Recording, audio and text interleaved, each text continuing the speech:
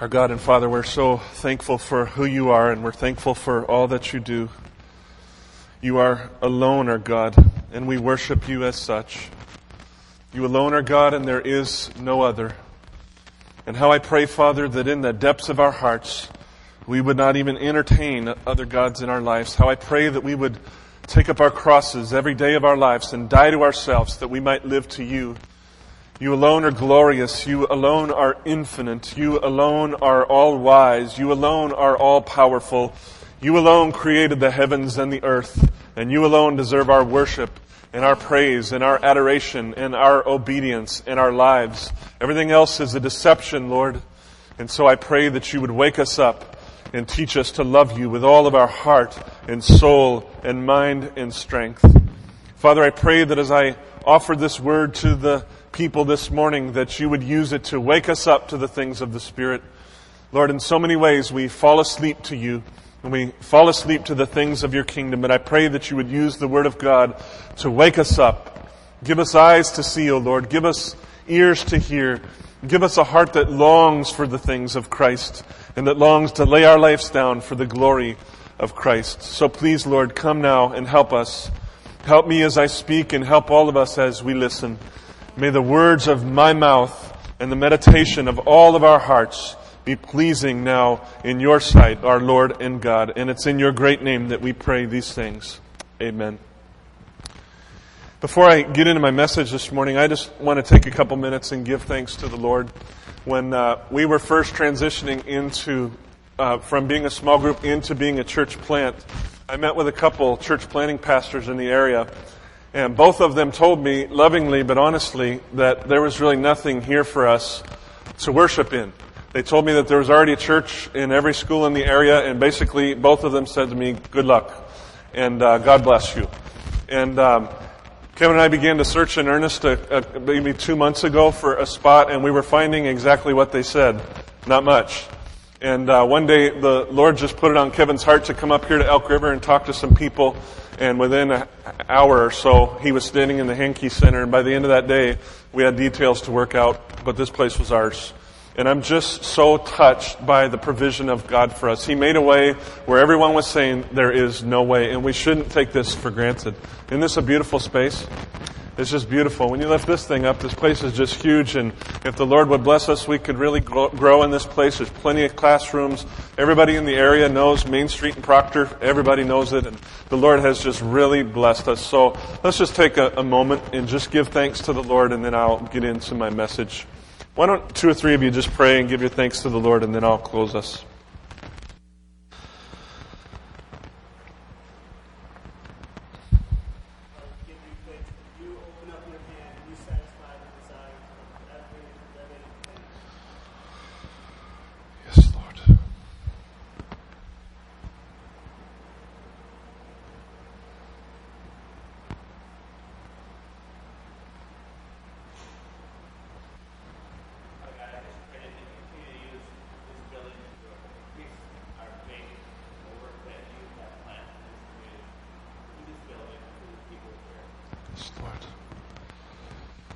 Lord, there's an old saying that says, where you guide, you provide. And you have pointed us in this way, and several times we have stopped to search our hearts and say, should we even be planting a church in this area? And each time you have confirmed the direction. And this building is a sign of your confirmation upon us. This building is like the smile of God upon us. And we're so thankful for it, Father. And we pray that we would be good stewards of this place, Lord. We pray that we would use it to maximize your glory. And as we prayed in the pre-service prayer this morning, I pray again. I pray that this gym would become like a womb where people walk in as dead people and walk out made alive together with Christ. May many people be born again here in this room for the glory of your name and the good of your church. Now again, Lord, we just want to say thank you and blessed be your name. And I pray that you'd be with me now as I bring this word from Ephesians. Amen. Well, over the last several weeks, we've been meditating on Ephesians 2:11 through 3:13, and we've been learning more about how God worked salvation out for all of the nations of the world. And we've been considering these things in terms of steps that God took, or stages, in the process of working salvation out for the world. The first stage, or the first step, was this. In light of an utterly sinful humanity, all of the nations of the world who deserved nothing but the wrath of God, God freely and sovereignly chose for himself one people out of all the peoples of the world, and he gave to them his promises and his covenants and his law, and he blessed them. And that people, of course, was the Jewish people. And the point of his work in them was to purify them and to prepare them for step number 2, which is this. When the time was full and when the work of purification and preparation was complete, God sent Jesus Christ, very God of very God, into the world, into the Jewish culture, so that through him all the nations might believe and come to God. In his righteous life he fulfilled the law, and in his death he made atonement for all of us who are law breakers. And in this way, if you remember a couple weeks ago, the Bible says Jesus broke down the dividing wall of hostility between Jews and Gentiles. And now, in Jesus, Jews and Gentiles can be united together, and together can be reconciled to God. Step number 3, which we talked about last week, then, was this. After the resurrection and ascension of Jesus Christ, God revealed the details of his glorious plan to the apostles and prophets, and he had them fix the scope and the meaning of the gospel in writing. And that writing we call the New Testament. And as I said last week, God gave us the New Testament for 3 reasons, many reasons, but I shared 3 with you last time. To reveal the great and glorious truths of the gospel, to stand as an objective witness against unbelief, and then finally, he gave it to us to ground the church in truth and to protect the church from error. And now for today, here's step 4. Jesus Christ sent his followers into all the world to spread the good news of the mercy of God in Christ, so that some persons from every tribe and tongue and language and nation would believe in him and worship him forever and ever and ever. This step began in earnest in Jerusalem when 120 believers were gathered in a room praying together in Acts chapter 2. You probably remember this story. And what happened as they were there praying? Well, the Holy Spirit came upon them in great power. And the Bible says, as in tongues of fire landed upon them. And they began to speak languages that they did not know. They began miraculously to be able to speak fluently in foreign languages. And the significance of that is not to be found in the fact that they spoke languages they didn't know, but more so in the fact that other people who were visiting Jerusalem at that time heard what they were saying in their own native language. You see, at that time, Jews from all over the world were gathered in Jerusalem to celebrate what they called the Feast of Weeks, or the Day of Pentecost. And those people did not, by and large, speak Hebrew or Aramaic, which the Jerusalem Jews spoke. And so when the Holy Spirit allowed the 120 apostles and disciples to begin speaking in languages that they did not know, the miracle was that people from all over the world heard and understood in their own language what was being proclaimed. And chiefly what was being proclaimed is that Jesus Christ is Lord. And if you'll believe in him, you'll be reconciled to God. And the result was that 3,000 men plus women and children were saved in one day. And not too long later, Peter was preaching again, and what happened? Another 5,000 men plus women and children were saved again just in one sermon. And so in a very short span of time, over 10,000 people were saved. And they began to disperse back to the places where they lived, all over the world, and wherever they went, they brought the gospel with them.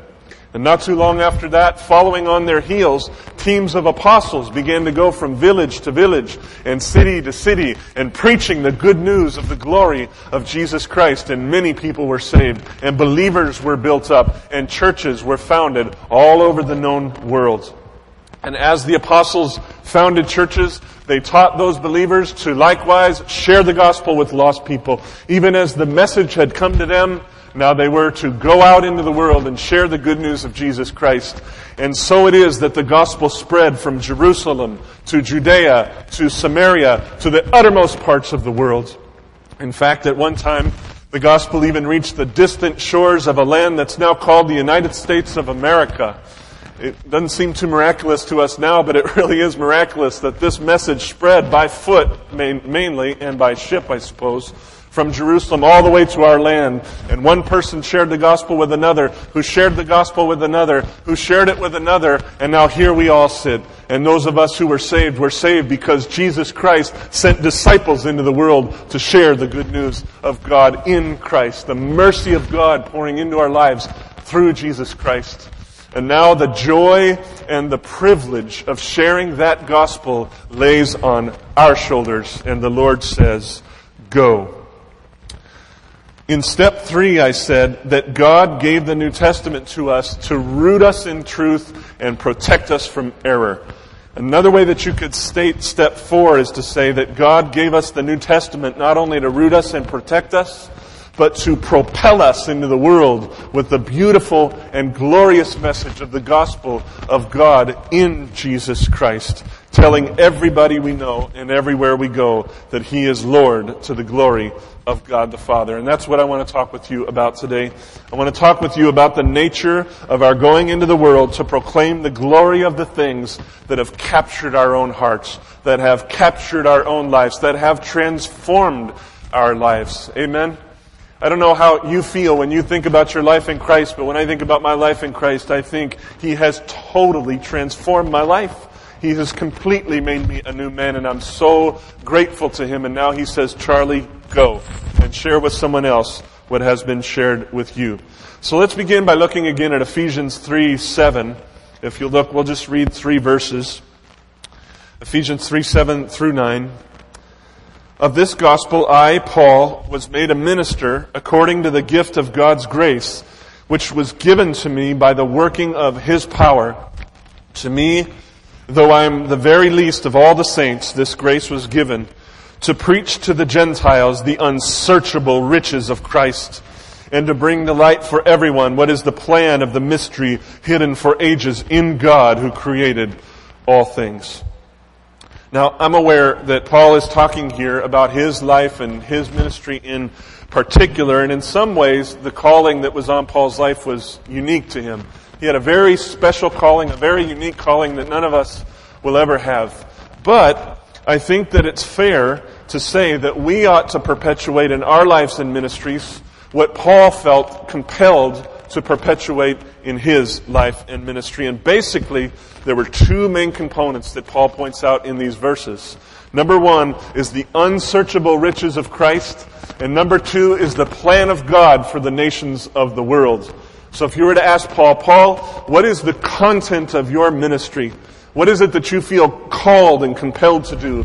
He would say to reveal the unsearchable riches of Christ and the plan of God for the nations of the world. And even as that was his ministry, it ought to a great extent become our ministry. So let's spend a little time considering this phrase, the unsearchable riches of Christ. I just absolutely love that phrase, the unsearchable riches of Christ. Do you know what that means? That phrase does not mean that Christ cannot be searched. It doesn't mean that He can't be sought. It doesn't mean that we can't explore Christ. What it means is that in our searching of Him, we will never come to the end of Christ. We will never come to a place where we have exhausted the magnitude of the being of Christ. We will place in our lives where we have learned everything that there is to learn about Christ, where we have known everything that there is to know about Christ. I remember when I first came to the Lord, I was walking with Him maybe a year or 2, and I thought to myself one day, how am I going to get a lifetime out of this? I mean, it just seems like, 1 or 2 years into it, I've kind of heard everything. I've read the Bible a couple times, and that was just the silliest thought that I ever had in my life. The riches of Christ are absolutely unsearchable, and the more that I've walked with Him, the more that I have come to see that is true. Jesus Christ is infinitely great. He's infinitely glorious. He's infinitely powerful. And we will never come to the end of Christ, though He give us all eternity. That's what it means to say the unsearchable riches of Christ. He is inexhaustible. I wonder how long you think it would take to explore the entire earth. If all you did 6 days a week, and then you took the 7th day off, was to explore the earth, I wonder how long it would take. If you went to the top of every single mountain and climbed every hill and explored every valley and every plain, and you went down every river and looked at every lake and every ocean, and you found, boys, you'll like this especially, what if you went and found every bug in the world? What if you searched out every animal in the world? What if you went to every city and village to meet every person that exists in this world? I wonder how long it would take if all you did, all your life, was explore the earth. Well, I don't know how long it would be, but I bet it'd take a very long time. Do you agree? It would take a very long time to explore the earth. And the earth is just a little tiny speck in the Milky Way galaxy. And the Milky Way galaxy, probably 25 to 30,000 light years across, is just a little tiny speck in the vast expanse of the universe. And the whole universe is just a little tiny speck in the hand of God. So great and so vast, so immeasurable is our God. And Jesus Christ is God. The Bible says He's the Alpha and the Omega. He's the beginning and the end. He has no beginning of days. He will have no end of days. He is from everlasting to everlasting. He is eternal. He is infinite. He is quite literally unsearchable. So, when we proclaim the gospel in the world, what are we supposed to proclaim? Number one is the unsearchable riches of Christ. When we share the gospel with other people, friends, we should talk to them about the magnitude and the magnificence of the being of Jesus Christ. We shouldn't go shallow with people. Try to help them see this is a great God we're talking about. This is no tribal deity that we're talking about. Now, in order for us to share the unsearchable riches of Christ with other people, we've got to plumb into the depths of those things ourselves, don't we? You can't talk with someone else about something that you don't know yourself. And so to help you with that a little bit, I want to give you a suggestion. This won't be new to a lot of you, but I still want to urge you to do it. And that is simply just to read old Christian books. Besides the Bible, you ought to be reading the Bible every single day of your life. Just make time. You've got time, make time. Be in the book.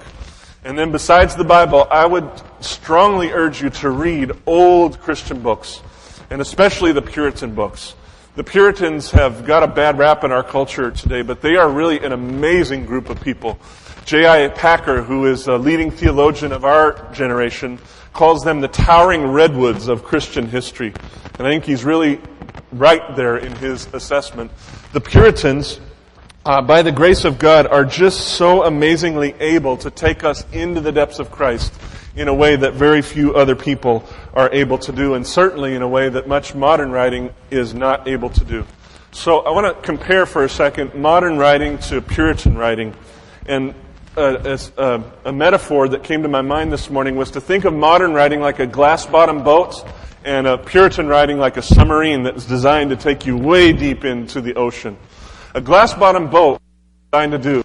It's designed to skim you across the surface of the ocean, right? And you can look down into it and you can see the ocean, but you can't be immersed in it. It's not designed to immerse you in it. It's designed to help you admire the ocean, but not to get down into it. And much modern writing is just like that. A lot of modern writing, in my assessment, does a great job of skimming us across the surface of things, and it helps us to look down into it, but it's, to me, unable to take us down into the depths of Christ. On the other hand, a submarine is designed to dive people down into the depths of the ocean so that they're completely submersed in it, so that all of their senses are captured by it, so that their heart pulses with the sense of the greatness and the magnitude of the ocean in which they are. Have any of you ever been in a submarine by any chance? Even the one at Disneyland. I know Disneyland's not a real popular spot from here, but in Southern California, everybody goes to Disneyland, and they have this silly little submarine that you go around in, and I'll tell you, just feel captured by the sense of being immersed in the waters. A lot of Puritan writing is just like that. It brings us down into the depths of Christ, and the reason is that these writers went down into those depths themselves. And then God gave them a really amazing ability to lead other people where they themselves had gone. Now, same way that a submarine can't just dive quickly into the water because of the mounting pressure on the submarine, we cannot quickly reach into the depths of Christ, can we? This is not a microwave thing. This takes time. It will take time and patience and effort and diligence to get into the depths of Christ. But with these graces working in our lives, we can, in fact, get there. And then once we're there, just like a submarine, we will not easily be able to come up out of the water.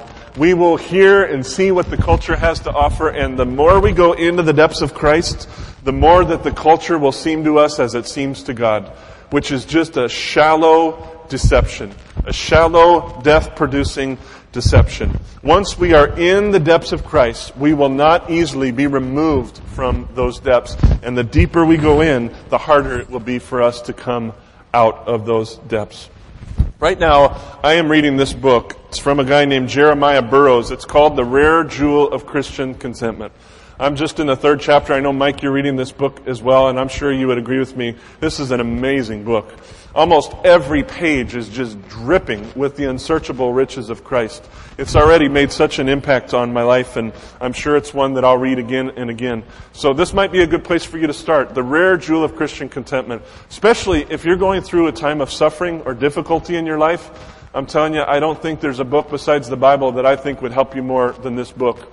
Or if you want to get yourself ready for a time of suffering that might be coming, and probably for all of us, eventually it will come, this would help you to put an anchor in your soul to Jesus Christ. So this may be a good place to start, and maybe it's not. But one way or the other, the bottom line of what I'm trying to share with you this morning is this. Learn to plumb the depths of the unsearchable riches of Christ. Please, do not be shallow people. This world is already full of shallow people, and it doesn't need more shallow people. And I don't want to say this too harshly, but I think I would just have to honestly say the world is already full enough of churches that are pretty much just skimming the surface. They're pretty much just shallow churches. We don't need any more churches like that. So let's be a deep people. Learn to dive deep into the unsearchable riches of Christ in your lives. Please do not be shallow people. Learn to love the depths of Christ and to be completely submerged in them. And I'll tell you, doing that has everything to do with your ability to proclaim the gospel in the world, because our own experience of Christ becomes the deep fountain from which we share Christ with other people. Our own deep and deepening experience of Christ becomes the source and the content of our ability to share Christ with other people. Now, I'm not necessarily saying that as you go deep into the depths of Christ, that you share with lost people every detail of what the Lord is showing to you. Sometimes it's good for us to begin at the beginning with people. But I would say that it's like a professor of history who's teaching an introductory course semester in and semester out. His own passion for and deepening knowledge of his subject displays itself in the excitement with which he teaches even introductory courses. So the more he's passionate about all of history, the more passionately he presents any part of history, even if it's just very basic to him. His continual exploration of it keeps him from being bored with it. And because he's not bored with it, there's an excitement coming out of him when he shares. And it's just like that with us. When we are transfixed with the being and the beauty of Jesus Christ, when we are learning more things about Him and deeper things about Him and new things about Him, there will just be an excitement in us, a joy in us, an honesty in us, an authenticity, a persuasiveness in us when we share Christ with others. Inasmuch as we are caught up in the depths of Christ, we will speak with passion even about the basic things of Christ. So I would describe it this way. Would you rather hear a lecture from a scientist who knows everything there is to know about the Boundary Waters, for instance, but has never been there, has never tasted the glory of it, has never spent a night in the Boundary Waters? Or would you rather hear from someone who knows not everything about it, but he knows a lot about it, but he's been there many times, and he's portaged on many lakes, and he's tasted the beauty of the place, and now he wants to share with you the passion that's in his heart? Well, I'll bet you would much rather hear from the person who has passion about a thing than someone who's just presenting facts about it. And so it's the same way with us. When we plumb into the depths of Christ, we become much, much more effective in sharing Christ. There is nothing in the world that's so persuasive as a person who is giving a testimony and their heart is just continually being captured by the being and the beauty of Christ. It's the capture of your heart that will be persuasive when you share Him with other people. When you taste the wonder of who Christ is and you just honestly share from that wonder, people will be persuaded. They will be moved by what you have to say.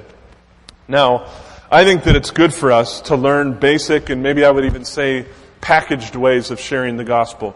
In other words, to learn tracts, like John Piper's Quest for Joy. It's a great thing.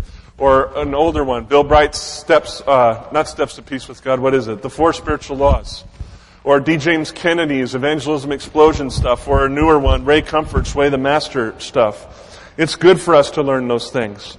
Learning to share the gospel in a sort of packaged way helps us, because then we're always ready to give a reason for the hope that lies inside of us. And we're always ready to tell someone else how that hope can live inside of them. And so I think that's very good. I would strongly encourage you, there's so much material like that out there today. I would strongly encourage you to find one or two that work for you and learn it. Learn to articulate the gospel in a so-called packaged way. In a 1, 2, 3, 4, come to Christ kind of a way. It's important for us to learn those things because they're easy for our memory and they're easy for others to comprehend. But what I'm saying here this morning is please don't stop there. Don't leave your exploration of Christ at that. The deep fountain of your passion for sharing Christ with other people, again, is your own exploration of the unsearchable riches of Christ. And the deeper you go, the more passionate and powerful you will be in your sharing. The more that we're caught up in exploring Him and loving Him and meditating on Him and serving Him with all of our lives, the more that we will naturally grow in our passion to share Him with others. Aren't you more likely to talk with other people about something that excites you than you are about something you just know about it, but you're not particularly motivated to tell anybody? But if something really excites you, you almost have to go and tell someone, or your joy is just not complete.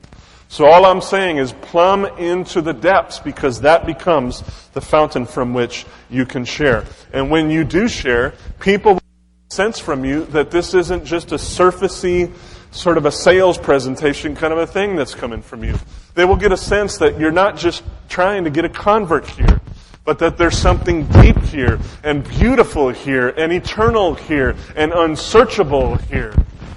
They may not, and probably they will not, agree with everything that we have to say, but people will get the sense that we're not just superficial Christians.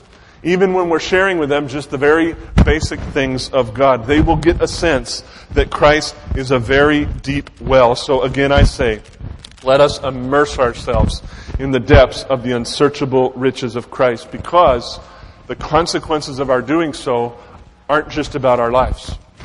When you, later today, make a decision whether or not you are going to spend your time plumbing into the depths of Christ or spending your day the way that you want to spend your day, the consequences of that decision aren't just about you. They're not just about me. They're about other people. Because the more we plumb into there, the more we'll be prepared and compelled to go into the world. I'm going to do this. Would that help us? Hopefully, we're going to get a new sound system in a couple weeks, and hopefully that will stop happening.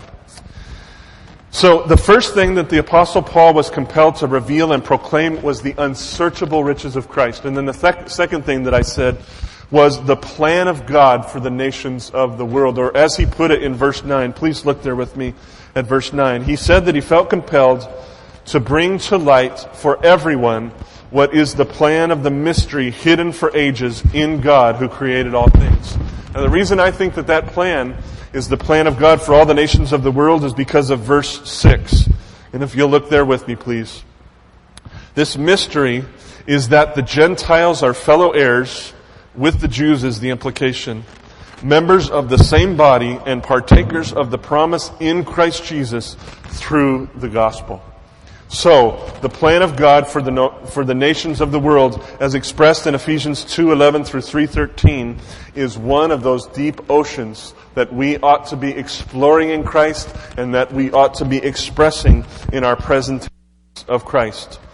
Even as Paul was compelled to talk about these things with people who, at least in the beginning, had no idea what he was talking about, I think that we too ought to think about talking about these things when we share the gospel with lost people. We should not be too superficial, even with lost people, when we're sharing the gospel with them.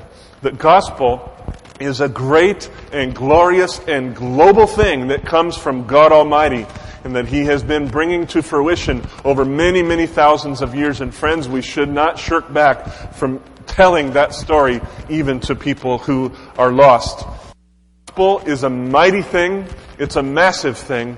And please listen, we should not present it so that it comes across to people as though it's just a little pond out in a field somewhere. The gospel is not a pond. It's a vast ocean. It's a limitlessly deep ocean. And we should express it to people in such a way that they get a sense that it is great, that it is very deep, and that it is the dominating force in all of life. We'll never be able to do that if we don't plumb into these depths ourselves. Now, I'll be honest with you, until this week, I have never thought of Ephesians 2:11 through 3:13, which we've been considering for 4 or 5 weeks now, as an evangelistic tract. Has it occurred to you that way as we've gone through it? It hasn't occurred to me that way at all. That it was meant to prepare us to share the gospel with other people. But if I'm reading Paul right here, he says that one of his duties in his ministry was to reveal to lost people, to the nations, the plan of God for the nations. And so even as Paul felt compelled to express it, I think that we should familiarize ourselves with these things and learn to express it to lost people. And I'll even be more honest with you this morning. I have no idea how that actually looks. If I was to walk up to a lost person out in the street this morning and tell them about the plan of God for the nations, I'm really not sure what I would say, because I'm just beginning to think through this. It just dawned on me this week that this was part of the gospel for Paul, part of how he shared the gospel with people. But what I would say to us this morning is let's become really familiar with this stuff. In Romans 9, 10, and 11 is another place where he goes into great detail about these things. We ought to become very familiar with them and pray to God and ask Him to help us as we learn to express these things in our gospel presentations. One practical example that I do know of that might help us is if you'll turn with me to Acts 17, and we'll just spend a couple minutes here and then we'll be done for the morning. Acts 17, starting in verse 22. Paul was speaking here at a place called the Areopagus, which was a very influential and important intellectual center in the city of Athens. And when he stood to speak to lost people, to Greek people, here's what he said, verse 22. Men of Athens, I perceive that in every way you are very religious. For as I passed along and observed the objects of your worship, I found also an altar with this inscription, to the unknown God. So it looks like they were just covering all their bases, huh? They just wanted to make sure that whatever gods were out there, they had some kind of altar to them. What therefore you worship as unknown, this I proclaim to you.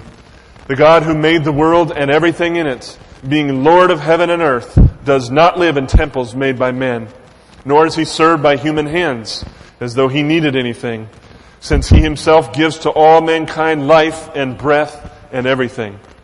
And He made from one man every nation of mankind to live on all the face of the earth, having determined allotted periods and boundaries of their dwelling places, that they should seek God in the hope that they might find their way toward Him and find Him. Now, you know what I would say? Paul is preaching to them about the sovereignty of God here. He's talking to them about the existence of God, the creatorship of God, the sovereignty of God, very deep oceans, but he's expressing it in an accessible way. And then he continues, yet He, God, is not actually far from each one of us. For in Him we live and move and have our being, as even some of your own poets have said, for we are indeed His offspring. But then, being then God's offspring, we ought not to think that the divine being is like gold or silver or stone, an image formed by the art and imagination of man. The times of ignorance God overlooked, But now he commands people everywhere to repent.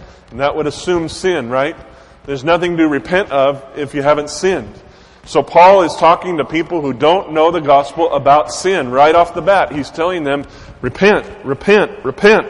And then in verse 31, because he has fixed a day on which he will judge the world in righteousness by a man whom he has appointed, and of this he has given assurance to all by raising him from the dead. And then the Bible goes on to tell us that some people heard that message and believed. Other people wanted to hear more, and so Paul came back day after day and explained these things to them. Well, you can see from Acts 17 that Paul is not exactly following the outline of Ephesians 2 and 3, is he? He's not going point by point right through Ephesians 2 and 3.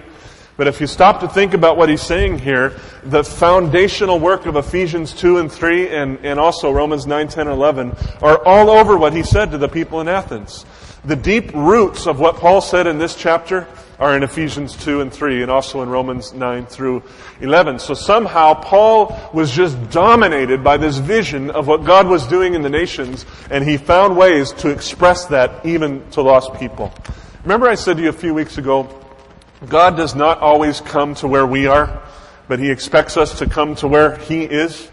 Well, I think sometimes when we share the gospel, we need to stop worrying so much about going to where the person is and just tell them where God is and trust the Holy Spirit to wake them up to the beauty and to the plan of God for the nations. We do not have to market the gospel and make it palatable for modern people. We tell the gospel as it is, and we trust in the power of the Holy Spirit to come down and help people to believe.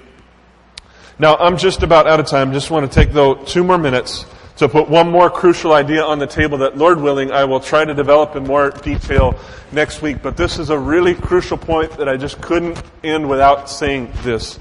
And that is this. None of what we have talked about today is possible without the grace and the power of the Holy Spirit working in our lives. We cannot do anything that I have mentioned today without Him. It's impossible to plumb into the unsearchable depths of Christ without the grace and power of the Holy Spirit. Amen? It's impossible on our own. And it's impossible for us to leave this room today and to have the beautiful, glorious gospel on our lips and share with lost people without the power and the grace of the Holy Spirit in Jesus Christ. We desperately, desperately need Him. We haven't been designed to do this alone. We weren't meant to do this alone. God has given us His Holy Spirit. And as I said, hopefully, if the Lord is willing, next week I'll say much more about that. But for now, I just want us to remember that He is the vine and we are the branches, and without Him we can do nothing. But if we abide in Him and He abides in us, all things are possible for us. We will be able to plumb the unsearchable riches of Christ with His help. We will be able to take the gospel on our lips and go out into the world and proclaim the good news of Jesus Christ with His help. We can do all things through Christ who strengthens us. So, in the power of Christ, friends, go into the world and share the gospel with everybody that you know. Let's pray. Our God and Father, we thank You for the unsearchable riches of Christ. We thank You that forever and ever and ever and ever we will be searching You out and we will never come to the end of You. All eternity is not enough time to explore all that You are, and we thank You for who You are. Now we pray that by Your grace You would help us to plumb into the depths of Your being, Jesus. We pray that You would help us to know more about You and to love You with more passion, to love You with more steadfastness. We pray that You would help us to take up our crosses and die to our way of life, that we might live to Your way of life. And Lord God, as we plumb into the depths of who You are, we pray that You would give us the gracious ability to speak of who You are with passion and with authenticity. And we pray that many people would come to know Christ. Oh Lord, again I pray that this room would be like a womb, that people would come in dead and leave made alive with Christ, born again for the glory of Your name. Oh Lord, please hear us and please help us. We are so grateful for what You have done in our lives, and now we want by Your help to help someone else experience the same grace that we have also experienced. And so now, Lord, I pray that You would go with us and send us in the power of the Spirit for the glory of your name. And it is in your name that I pray these things. Amen.